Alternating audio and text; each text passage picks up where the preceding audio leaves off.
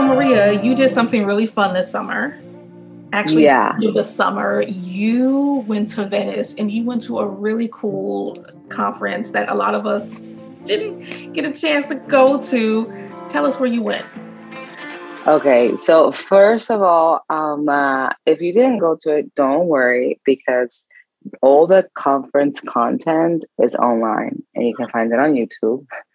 So there's good stuff for everybody.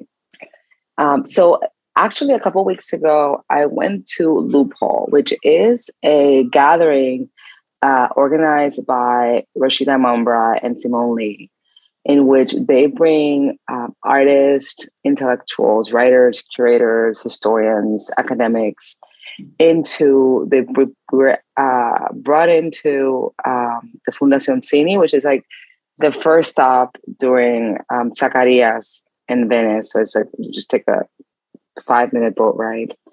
And there were a series of, it was 3 days with speakers and then also performances, singers. Like, it was just really a great moment, center on Black female creation.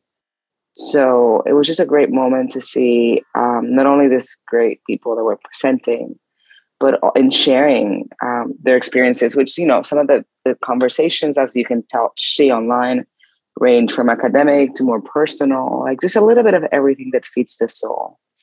And it was not only, good for that, but it was also great to just see colleagues. So a lot of colleagues from around the world, a lot of Black workers and allies as well, kind of came together to participate in this very special event. The Loopholes have a history within Simone's practice. Back when she did her first solo show at the New Museum, they did a whole clinic for the well-being and health of Black women. And then when she did her project at the Guggenheim, they also did a Loophole event, and if you went to the Guggenheim event, this was like similar to it, but just bigger. So at least you get the experience of it. And, I think that it was packed with people. There was also this beautiful intervention from students from Spelman College. They would open some of the sessions and present. And it was just, they were just like uber smart kids.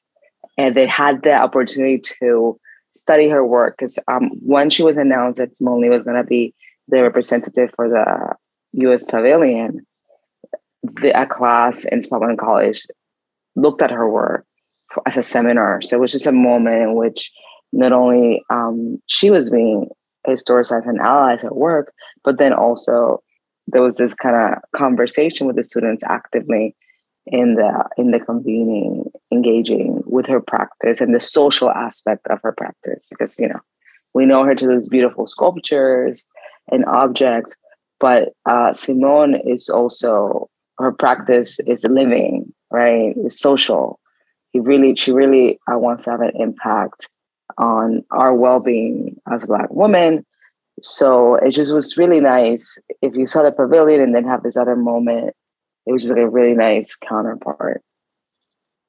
So I found the YouTube page. So it's at Loophole of Retreat. And so far it's day 2 and day 3. So how many days did the retreat last? It was 3 days? 3 days. So because I got there on, it was Friday, Saturday, and Sunday. Yeah. Okay.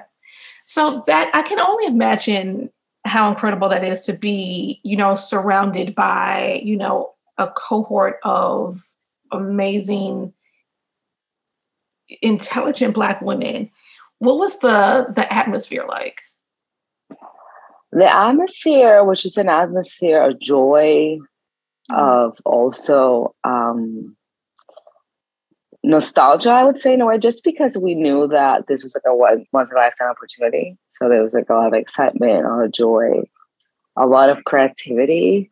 There was also there was a very transnational environment. So, there were friends from not only from the US and the Caribbean, but also from Europe, from Brazil, so it was like Portugal, there was like this transnational network that that didn't start with us, right?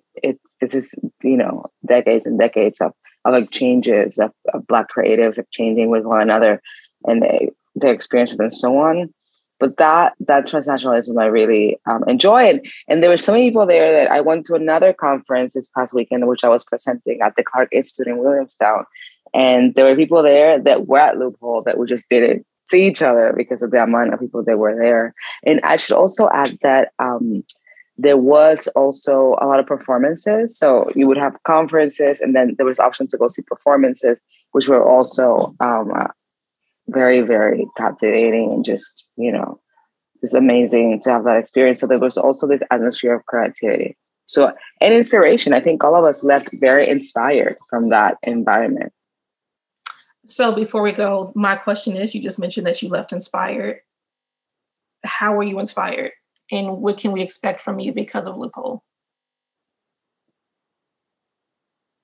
When I started working, and I think this is true for a lot of people whose narratives are not part of the mainstream, right?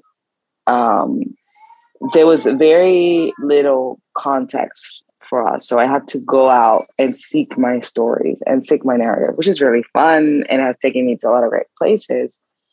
But definitely when I saw the engagement with Spelman Kids, for me, I couldn't imagine at that age that they were going into a space that I saw my history so vividly. So I certainly felt like we were in a different moment and that there's more resources out there. And that's something that for me, looking back when I started working, and I'm sure you had a similar experience, and obviously I was listening, like feeling like you're not having the resources, like you're not being spoken to, and I felt like at least there's now a memory here that even if things change, at least it's on the internet, is somewhere that people that is information that's present. I love it. So if you haven't had a chance, again, go to Loophole of Retreat. You can find it on YouTube. I did find the page, and it's Loophole of Retreat, nothing else. And there's apparently like 4 videos of some of the sessions. So it's a great opportunity to watch if you didn't get a chance to go. I am going to turn them on today. And I'm so happy that you're able to tell me a little bit about your experience. Who did you meet, before we close out, that one more thing, who did you meet that you've never met before and you were really inspired by them? I mean, there were so many people, but I would say that perhaps one of the moments that I was very inspired by, I had Zoom before with the artist Guara Quilomba, but it was the first time we met in person. And it was the first time that I was able to kind of see her work from her words. And that was really inspiring because she presented this work that was presented in London, in Britain, about, kind of slave ships and so on. And that was really nice. And there were others that I met for the first time too. That I mean, everything was. It's almost like a blur, like a dream. But everybody that I met, and there was other people that I've known for a long time, where we were able to just have a conversation, like a real conversation, and that was also. It was just great. It was just great left and right. Awesome. I love it. Maria, thank you for giving us the heads up and giving us some background about your summer. I look forward to watching these videos and learning more about Loophole. Again, where can we find you on social media? You can find me on Instagram, and my handle is Contemporary Chica. I love it. If you haven't already done so, be sure to share any of our podcasts, and you can also subscribe at sugarcanemag.com. You can subscribe to the magazine. You can also subscribe to the podcast. You can find us on Spotify and Apple Music. Thank you, Maria. Thank you.